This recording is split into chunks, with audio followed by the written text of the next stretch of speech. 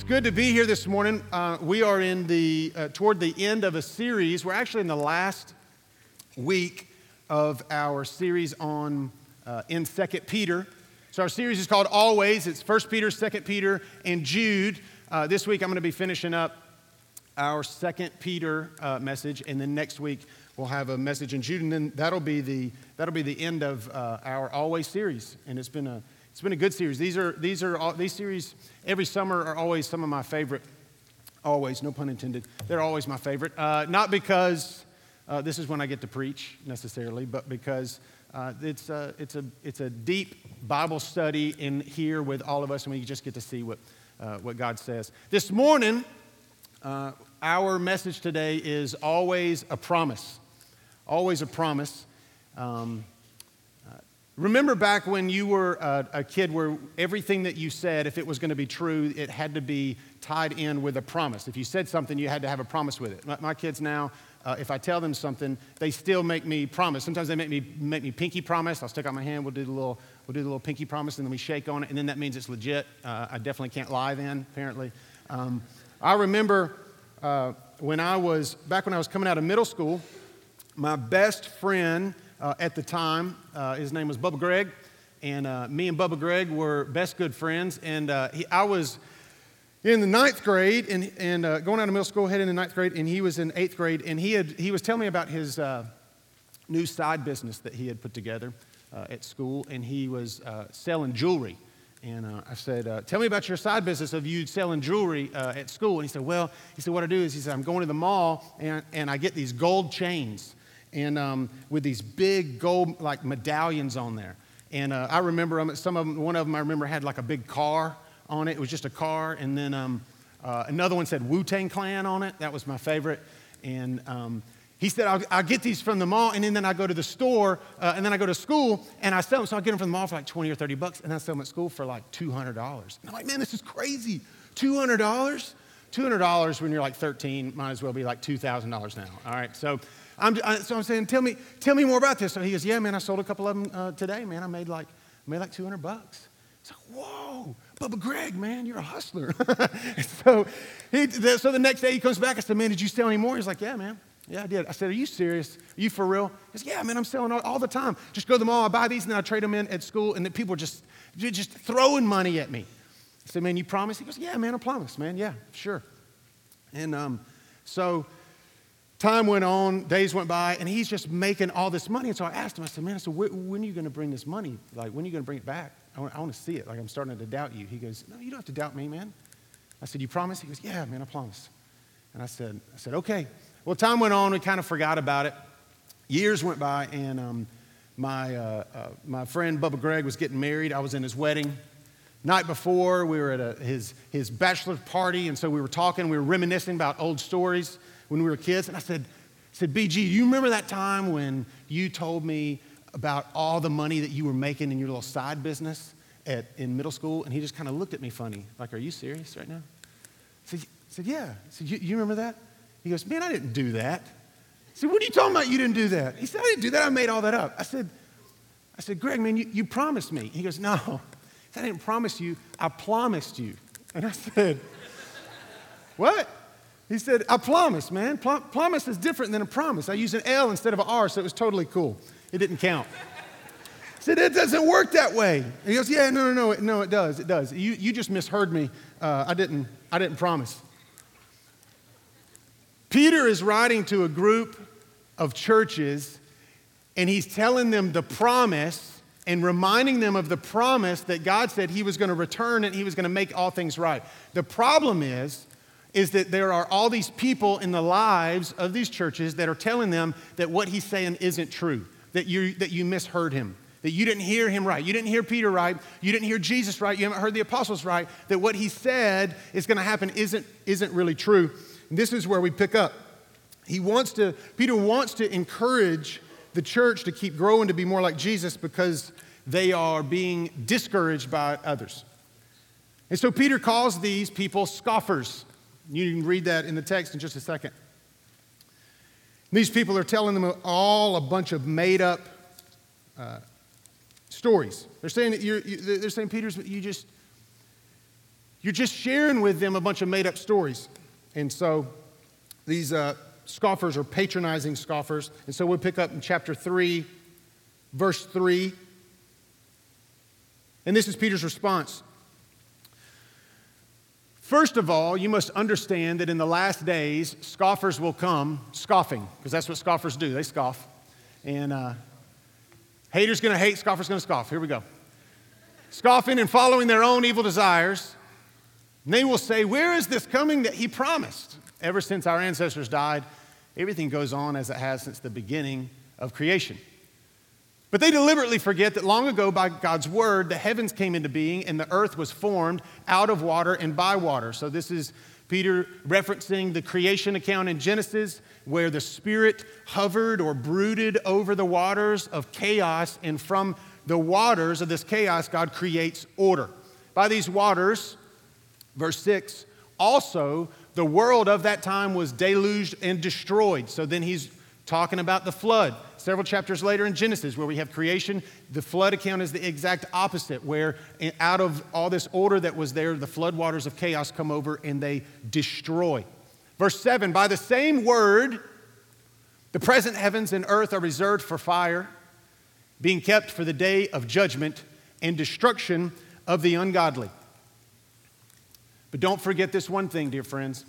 With the Lord, a day is like 1,000 years, and 1,000 years are like a day. The Lord is not slow in keeping his promise, as some understand slowness. Instead, he is patient with you, not wanting anyone to perish, but everyone to come to repentance.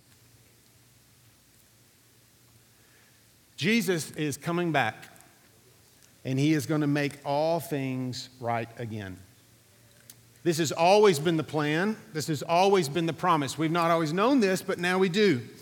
All of Scripture points to the promise of Jesus' return. From Genesis all the way to Revelation, there is a promise that he's coming soon. And Scripture calls this grand event the Day of the Lord. Now, the Day of the Lord is a mega theme of Scripture. In fact, there's more Scripture that refers to the Day of the Lord than anything else in all of Scripture other than the theme of faith. There are 1 out of every 30 verses in Scripture refer to this. 21 times Jesus refers to it, and 50 times we are told to be ready for it. For every one verse that speaks of the atonement, which is how God dealt with sin on the cross, there are 2 verses that speak of the Day of the Lord. We have huge hymns, great hymns that were written about the Day of the Lord. Christmas carols are written about the Day of the Lord. The Joy to the World, when we sing Joy to the World, we think oftentimes of the incarnation when Jesus was born. Actually, Joy to the World, I think, was written by a guy named Isaac Watts and was written about the return of the Lord. Listen to this verse. No more let sins and sorrows grow, nor thorns infest the ground. He comes to make his blessings flow far as the curse is found. We sing about and talk about and read about the day of the Lord. What is the day of the Lord? It is this. It is when God intervenes and makes everything right, when he restores things back to what they were intended to be. And throughout Scripture, we get glimpses of the day of the Lord. In fact, Scripture speaks to the day of the Lord all throughout the Old Testament. When we look back, we see that the flood that covered the earth, Scripture refers to it as the day of the Lord. The Exodus from Egypt, when Moses led the children of Abraham out of Egypt and carried them out of Egypt, and the 10 plagues fell upon Pharaoh and the Egyptians, the day of the Lord. Babylon invading Jerusalem, that the prophets foretold, the day of the Lord. Jesus stating that Jerusalem will be destroyed, the day of the Lord. And all of these in Scripture are previews of the ultimate day of the Lord when he makes everything right and new again. So the promise of the day of the Lord is true. It's a huge theme all throughout Scripture that there is something that we can look forward to, that God is going to make everything right. Now, there's 2 kinds of promises. There are unfulfilled promises, and what I mean by that is it is in the nature of a promise, of some promises, that they are inherently unfulfilled until a specific moment. So for example, let's say you're going to move tomorrow. You're moving and you need, I have a pickup truck and you need my help to move.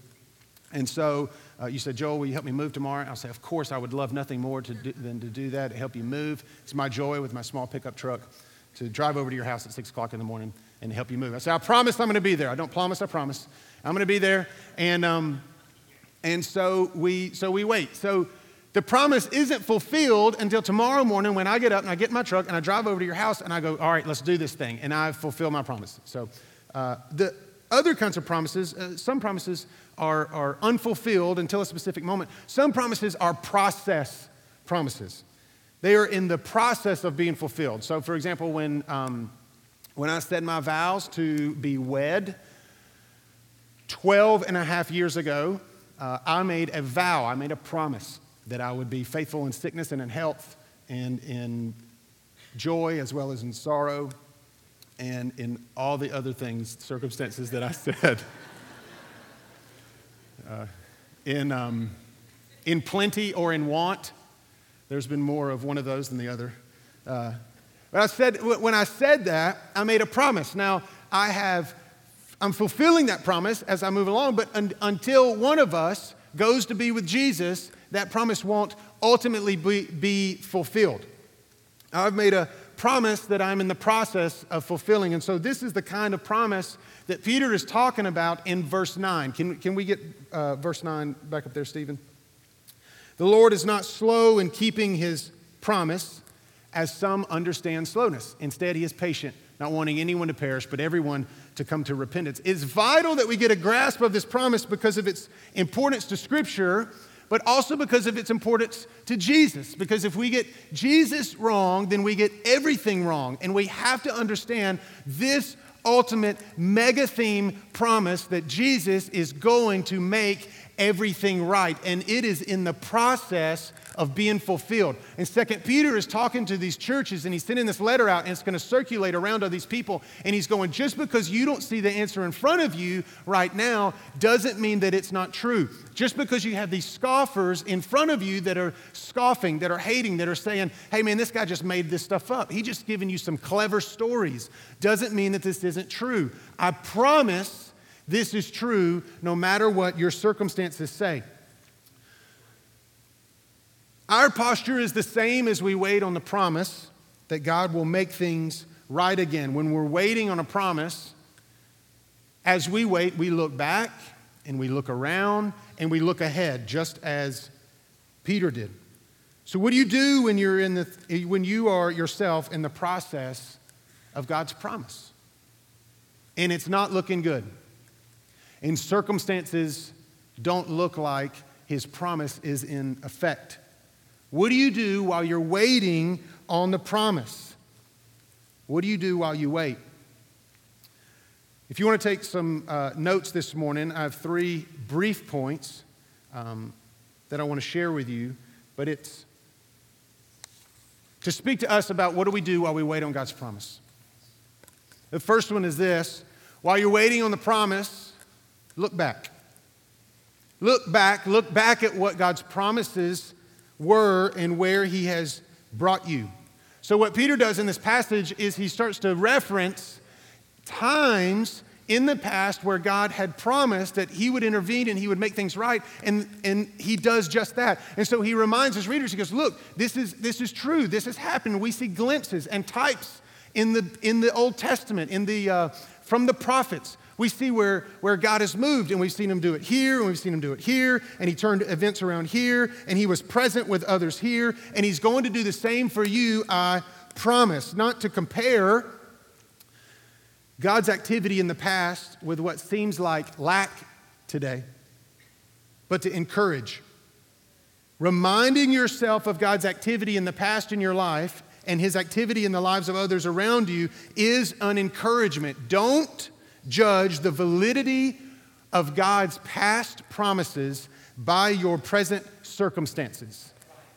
His promises are in process. Encourage yourself from God's faithfulness from yesterday, whether it be from your own life or from somebody else's. Find somebody in your own life and tell them to tell you something awesome that God did in their life, and then pull encouragement from it for your own self, even if it hasn't happened to you. Find somebody in your life and go, tell me about when you came to faith. Tell me about that. Tell me about when you were filled with the Spirit. Tell me about that.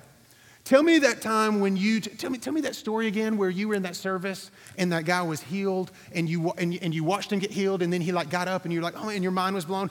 I want to pretend like I'm there too. Tell me about that story. Tell me about that. I remember when I was in seminary and I was taking this class called it was just called Spirit Baptism, and it was looking at the history of Spirit Baptism from the Acts, basically from Acts chapter 2 all the way until today. And so I had to do a little project on the side, and it was basically do 3 interviews. Interview 3 people that had been baptized in the Holy Spirit and just tell us about it. And so I thought, okay, well, I can do this. This is easy. And so I asked 3 different people. One was, at the time, was a master's commission student. And another one was Pastor Larry. And another one was Suzanne Cox. And I interviewed all 3 of them separately. And I said, tell me about your experience. And each one of them, about an hour later, we are all in tears listening to what God has done. Not in me. I wasn't there for any of them. I wasn't there. I just heard their own story, and I took it and I went, and I was reminded again by God's promise that He's faithful in any and every circumstance. And I'm sitting there and I'm crying and I'm listening to this guy and these girls tell this story, and I'm going, this is so powerful. This is so amazing. So when you look back, oftentimes it's difficult to see when you're in the thick of it, when you're in the thick of the circumstances. Sometimes it's hard to see where God has been faithful, and you got to pick those points out. And one of the best tools that you can do is to invite somebody else into your life and say, tell me about what God's doing in your life. Not to compare as if God's doing something awesome in this person's life, and so why isn't He doing it in mine? Everybody goes through different seasons, but you take those moments and you look back and you go, show me again where God was faithful, because I know it was true. I don't see it right now, but I know it's true. And take those stories and grab onto them and take them as your own. While you're waiting for a promise, look back. Take the answered prayers and promises of someone else and believe them as your own. The second one is this: while you're waiting on the promise, look around. Look at what you got. Take an inventory. Count your blessings. Name them one by one. Colossians chapter 3 says, set your mind on Christ. Set your mind on things above where Christ is, seated at the right hand of the Father. Not on earthly things, but on Christ. For He died. So here's another one. Psalms chapter 103. Bless the Lord and forget not all His benefits. So I have my notes here. I have my notes, and I've got I took a highlighter to some of them just to make sure there were certain things that I want to say. And I've got a highlighter. These are things that I want to say and that I don't want to forget. I want to make sure that I say these things that are highlighted because they're the big points. Focus my eyes on those. Make sure that I see those more than anything else. I could go through and I could print out these notes again, and I can go through and I can highlight something else, different things, and I almost could make this message, as I'm looking through my notes, I could almost make the perspective of this message would change depending on what I wanted to major on and what I wanted to highlight. I could change a lot of what this message is. What you highlight matters. And so when you're waiting on God's promise, you look around and you go, what are the things in my life that I'm noticing that are constantly on my mind? And you've got to get real with your own thoughts, and you've got to take control even of your own thoughts and your own mind, and you got to get a highlighter and go through them and say, this is the one I want to get my perspective off of. This is the one that I want to get my perspective from. This is the one that I don't want to give me perspective.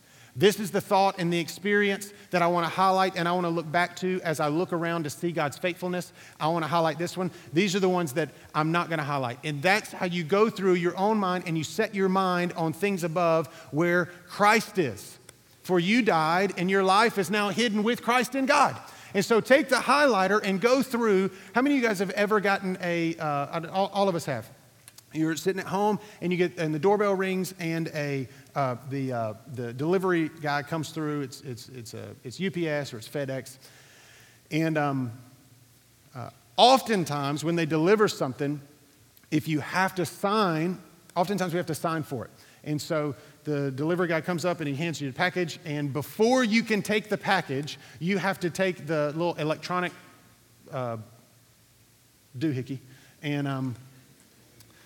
and you get it, and you gotta sign it, and your signature looks terrible because it's electronic. And you got like this metal pen, and you're just like, sometimes you just kind of make your mark with an X. Maybe that's just me. But you got to sign for it before you ever get the package. You and I do the exact same with our thoughts.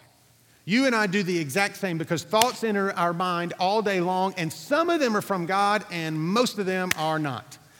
And when they are delivered to your mind, you and I can stand there, and before we take that package, we can look and we go, I'm going to sign for this, or I'm not going to sign for this. And you have the option and the opportunity to be able to do just that. As you're waiting on God's promise to be fulfilled, just like the readers of Peter's letters that circulated around the church, waiting on God's promise, even though the voices around them, every single one around them told them otherwise. As you wait, they looked around and said, what is God doing around us now? And took a highlighter and highlighted across exactly where he was moving.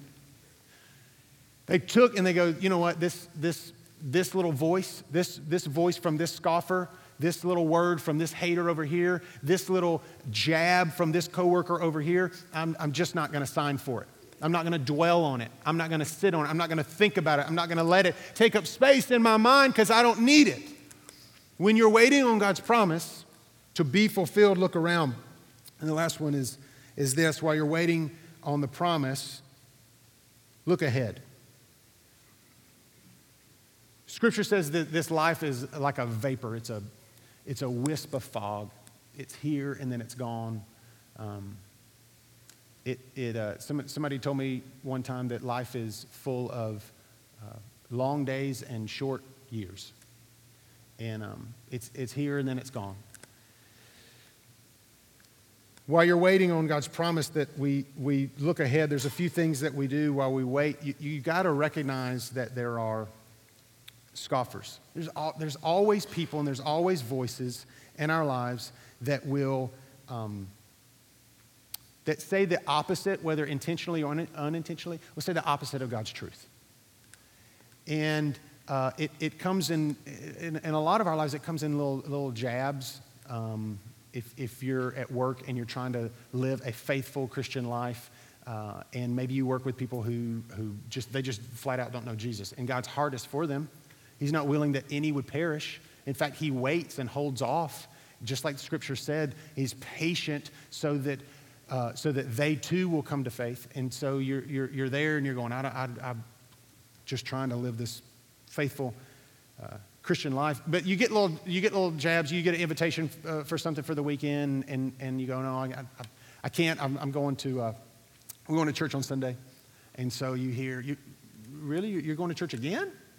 Didn't you go last week? And you go, yeah, that's what we do. We go every week. Or you hear other little jabs when man, I remember I used to hear this. I don't want to say I used to hear this all the time. I've heard it before, and especially from students in student ministry where they're struggling at school, and they get asked questions like, well, why don't you do this with us? Well, I'm not going to do that. Why do you think you're better than everybody else? I don't think I'm better than everybody. Sure you do. Why do you think, if you're not going to do this, or you're not going to say this, or you're not going to participate in this, why do you think you're better? And it's just these little jabs. It's these little scoffer voices. It's the ones that want to bring down and tear down. And the truth is that all of us in every one of our lives, there are voices that you have to collect what's being said in your mind and say, this is from God, this is not from God. This is what God has to say, this is not what God has to say, and you got to put a dividing line between the two. You also got to recognize that there are always choices. There's always choices. If we kept reading past verse 10, it says, the day of the Lord will come like a thief. The heavens will disappear with a roar, and the elements will be destroyed by fire, and the earth and everything in it will be laid bare. And since everything will be destroyed this way, Peter asked the question, what kind of people ought you to be? You ought to live holy and godly lives as you look forward to the day of God and speed its coming. So what do you do while you wait? Well, you live holy and godly lives. And from those holy and godly lives, you have to make choices. I remember when I was... When I was about 12 years old and I had gotten in trouble, I got in a fight with one of my brothers, and I'd gotten grounded from BB guns. I had a BB gun, and I'd done something that I shouldn't have with a BB gun, and so I was grounded from BB guns. Actually, I think if I remember to quote my dad, for the rest of your life. And so I was never to shoot a gun for the rest of my life, and I had a friend come over, and he was going to spend the night. Ricky, my friend, was going to spend the night. And so we had come up with this fun thing that we had used to do before I got grounded for eternity from Olive Guns. That we had this, you are going to look terrible at me. We would take this little BB gun, and we would catch fireflies. We would catch lightning bugs. And at the end of this little pistol BB gun, you could put the lightning bugs in the end. And figured it was time for one of these stories. And you could shoot it into the air, and it was just a nature's firework. And it would just kind of, and just blow. And I'm 12 years old, and I'm loving this. And so we'd go catch like a bunch of fireworks. Yes, that's exactly what we'd catch. We'd go catch a bunch of lightning bugs, and and then we'd run around, and then we'd shoot each other, and it was like homemade paintball. And we'd run around and just kind of, and I'm not kidding, it really would. It would glow all over for a minute or so. It was wonderful. There aren't any kids in here. You guys are safe. And so my friend Ricky had come over, and he had brought his BB gun, but it was in my room. And so I went back in my room, and I dug through the little bag, and I got it. And so I got the gun, and I was like, well, my dad's in his room, and he's going to see me coming out, so I need to hide it. So I put my gun back here like a true gangster. And 12 years old, and I walked out, and I heard my dad go, Joel? So I walk over to the room, and he goes, what are you doing? And, of course, I told him exactly what I was doing. Nothing. And he goes, what are you doing? And he asked again, and I thought, oh no, God spoke to him again. And is revealed to him. And so I said there, I said, nothing. We just, I was just playing with Ricky. Ricky spent the night. You remember Ricky? He's my buddy. He's a great second baseman. And he said, Joel, what are you doing? I thought, 3 times, this is serious. And I thought, if I lied again, then God was audibly going to tell him, and it was just going to end up being bad. And so I remember, I all in one motion, I took my gun out, and I was like, Dad, I promise. I'm just going out there, and I'm catching lightning bugs, and I'm just sticking them in the gun, and I'm just shooting them in the air. It's just fireworks are going everywhere, and it's so fun, and it's not even BBs, it's not pellets, it's not anything. We're just shooting bugs. It's totally cool. You don't even have to worry about it. And I remember looking at him, and looking back now, I know what the face was. The face was, oh my God, you're such a goofball. I got this little twinkle in his eye. And but at the time, I thought it was not okay. I'd already been grounded for eternity from guns. I didn't know what was next. And so he looked at me and he goes, son, just do right. And I said, do right? Just do what's right. And I said, so I can continue or not? And he goes, just do what's right. And I thought, what does that even mean? And so I put it back in my pants, and I was like, all right, let's do this. No, I'm kidding. The truth is that oftentimes God will not, we want God to specifically say, do this and don't do this, and do this and don't do this. But he doesn't. He doesn't. In the choices in our lives, he speaks to us and he makes impressions in us and he communicates to us, and we know the truth deep. But we're such good sinners. We like to hide it. We like to act like that we don't know what it is. Well, God, you didn't really say this, did you? Did you really say that you're not supposed to eat the fruit? Did you really? We want him to specifically say this. And he doesn't. We know what's right, but we're such good sinners. We can plot and scheme and do all this in the back of our minds, way back here, without really ever allowing it to come to the front. And that's what we do. But we know what's right. And so when we're waiting on God's promise, and the circumstances around us don't look as if that God's promise is that he's in the process of working it out, we still have choices to make, and oftentimes those are the most difficult.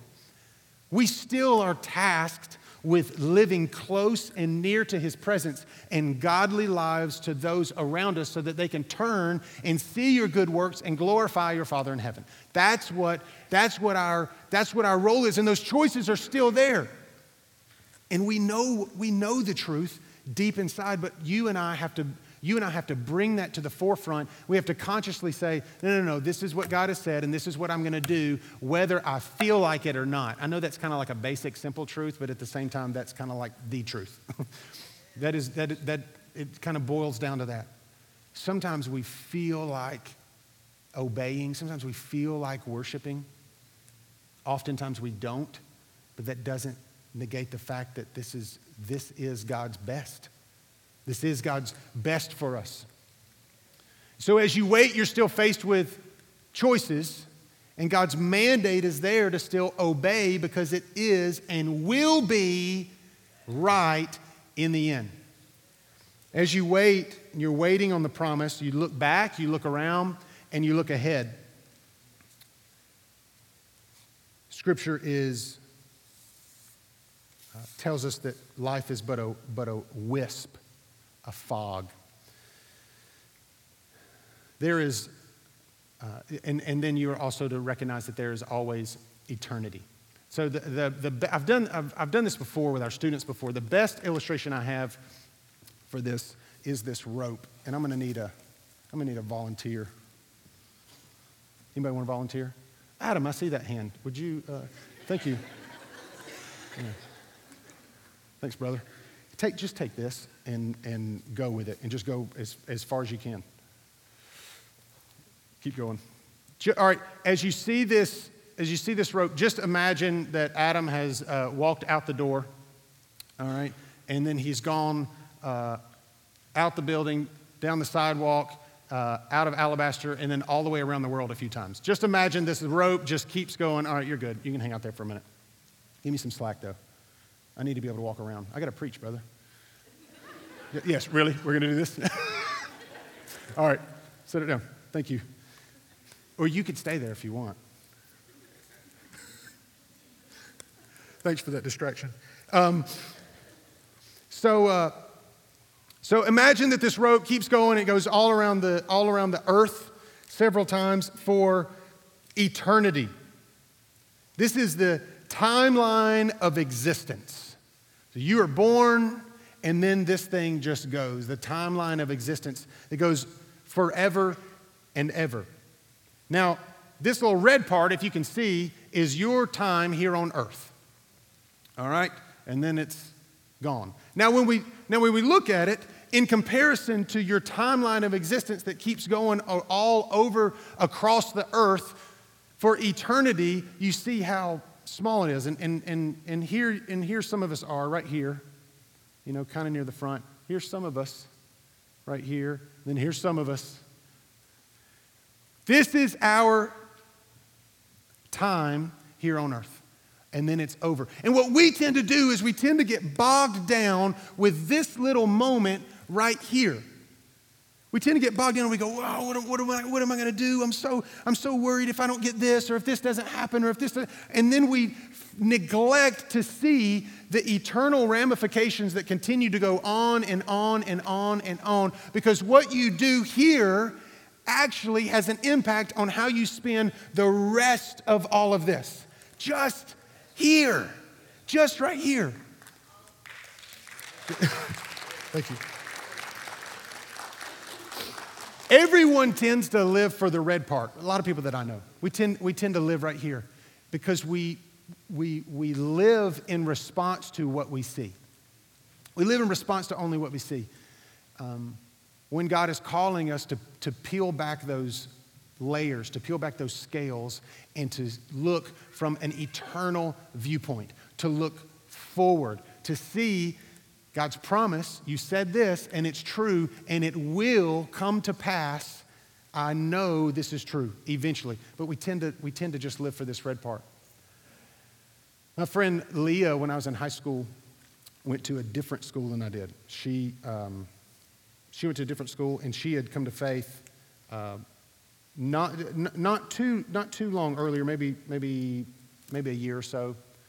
She had been a believer for about a year or so, and she was in the youth group with me, and went to a different school than I did, and we were having a special youth service. We were going to have a special speaker on the Wednesday night. We were going to have a youth service when I was in high school, and so she had gone to school, and she had a friend that she had talked to semi-regularly that sat behind her, and so she went to school, and she had been talking to her friend, and she knew that this girl, Michelle, she was very, very far from God.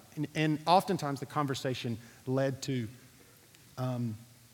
talks about just how bad Michelle's life was and about how sad everything,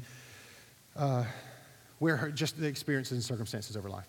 And so one day on a Wednesday, Leah went to school, and she said, you know what, I'm gonna talk to Michelle. And so she talks to Michelle, and she says, Michelle, he's like, look, we got this special service tonight. I know you're not a big church person. I know you haven't gone since you were a little bitty kid, and you don't even really remember what it was like. But if you'd like to come, I'd love for you to come hang out with me and just sit with me in church for a youth group, just hang out. And shockingly to her, she goes, okay, I'll do it. I'll do that. And so that night, they both show up, and they sit through the service, and the guy's speaking, and he gives just a simple gospel message that Jesus loves every single one of us, and that his sacrifice has bought us freedom and a new life and eternal life here, starting right now, and a hope-filled eternity. And so Michelle responds, I still remember, and comes to faith. And the next couple weeks later, she comes and she's talking to a group of us friends that were all hanging out. And we had just said, tell us about like what's going on in your life.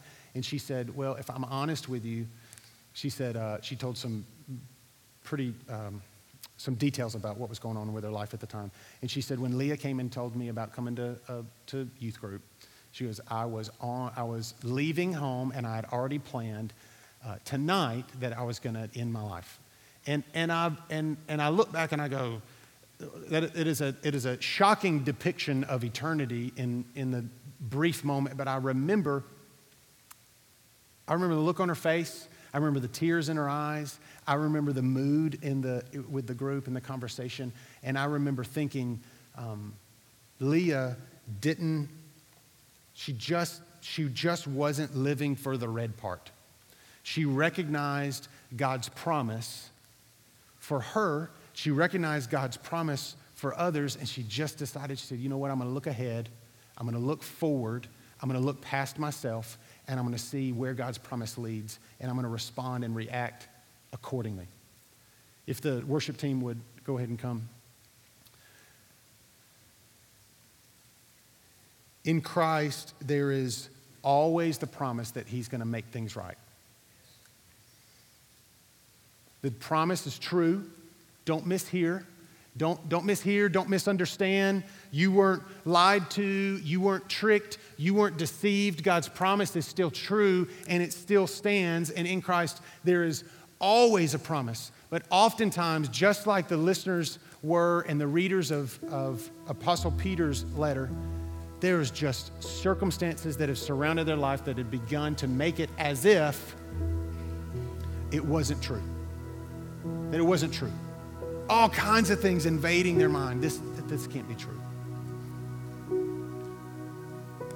And we have oftentimes the same circumstances that lead us to the same place where we doubt and we go, God, is your promise true? Are you going to make everything right? Are you going to make all things new again? Are you really going to reconcile this? Are you really going to renew all of this? Are you really going to stand over the earth and say, behold, I make all things new again? Is that really something that I can look forward to? Because everything around in my life at this moment doesn't look like it. If I judged your promise by my present circumstances, it would definitely come up short. If everybody in here, if you would stand with me.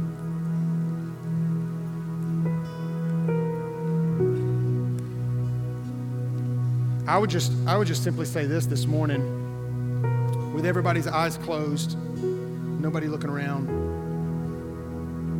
If you're in here and you just say, Joel, if I'm honest, you talked a lot about accepting God's promise of eternal life. I've never crossed that line. I've never said that I'm going to be a follower of Jesus. I've just never said it. I've never decided to make his promise to make things right my future. But this morning, there's something going on. There's something going on in my heart. There's something going on in my mind. And this morning, I think, is that moment. If that's you in here, you just say, I've not crossed that line to accept God's promise, even for me, that he died and rose again for me, that I could even have eternal life right now. If that's you, there's nobody looking around, only me. I'm the only one in here looking. Me and Jesus. Would you just lift your hand real high, and then you can put it right back down. Lift it high and then put it back down.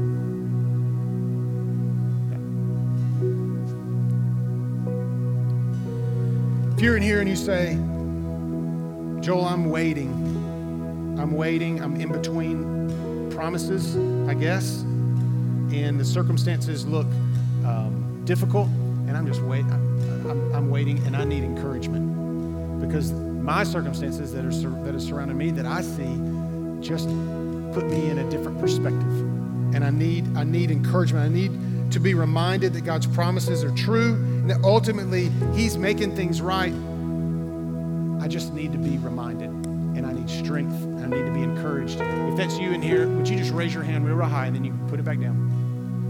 Prayer team, if you would come, if you would stand up here at the piano, we're at the front. We're going to pray this morning. God, we're grateful this morning. God, I'm grateful for your presence. We don't see you. We can't see you here. You left and to go be back with the Father, but you said that it was good that you leave, that you were going to send your Holy Spirit. And so now in this room, God, we sense your Holy Spirit moving, and in many of our hearts in this room, God, you're moving in a very deep way. Very deep way. So God, I pray this morning that you would move on our hearts. If you raised your hand this morning, there were a lot of you that raised your hand. We have some prayer team members up here at the front that would love to pray with you. If that's you and you raised your hand this morning, if you would come on up, we'd love to pray with you. We'd love to pray with you. Jesus, this morning, God, you have a message for all of us. God, the day of the Lord is at hand. Your return is soon. You're coming back. There is no doubt. God, as we look around and see, God, the good things that you've done, and yet the doubts that we have, God, I pray that you would give us a divine urgency in our heart, that we would expect, and that we would live accordingly, God, to the knowledge and the faith that you're returning to make all things new again. But while we're in the middle, while we're waiting, Lord, I pray for a supernatural strengthening, encouragement, and boldness for this body of Christ at this location, in this part of town. God, I pray that you would do it supernaturally even now. Remind us of your promise, because there is always in you a promise. God, we're grateful. We're grateful for you. In Jesus' name, amen. Thank you this morning. Thank you.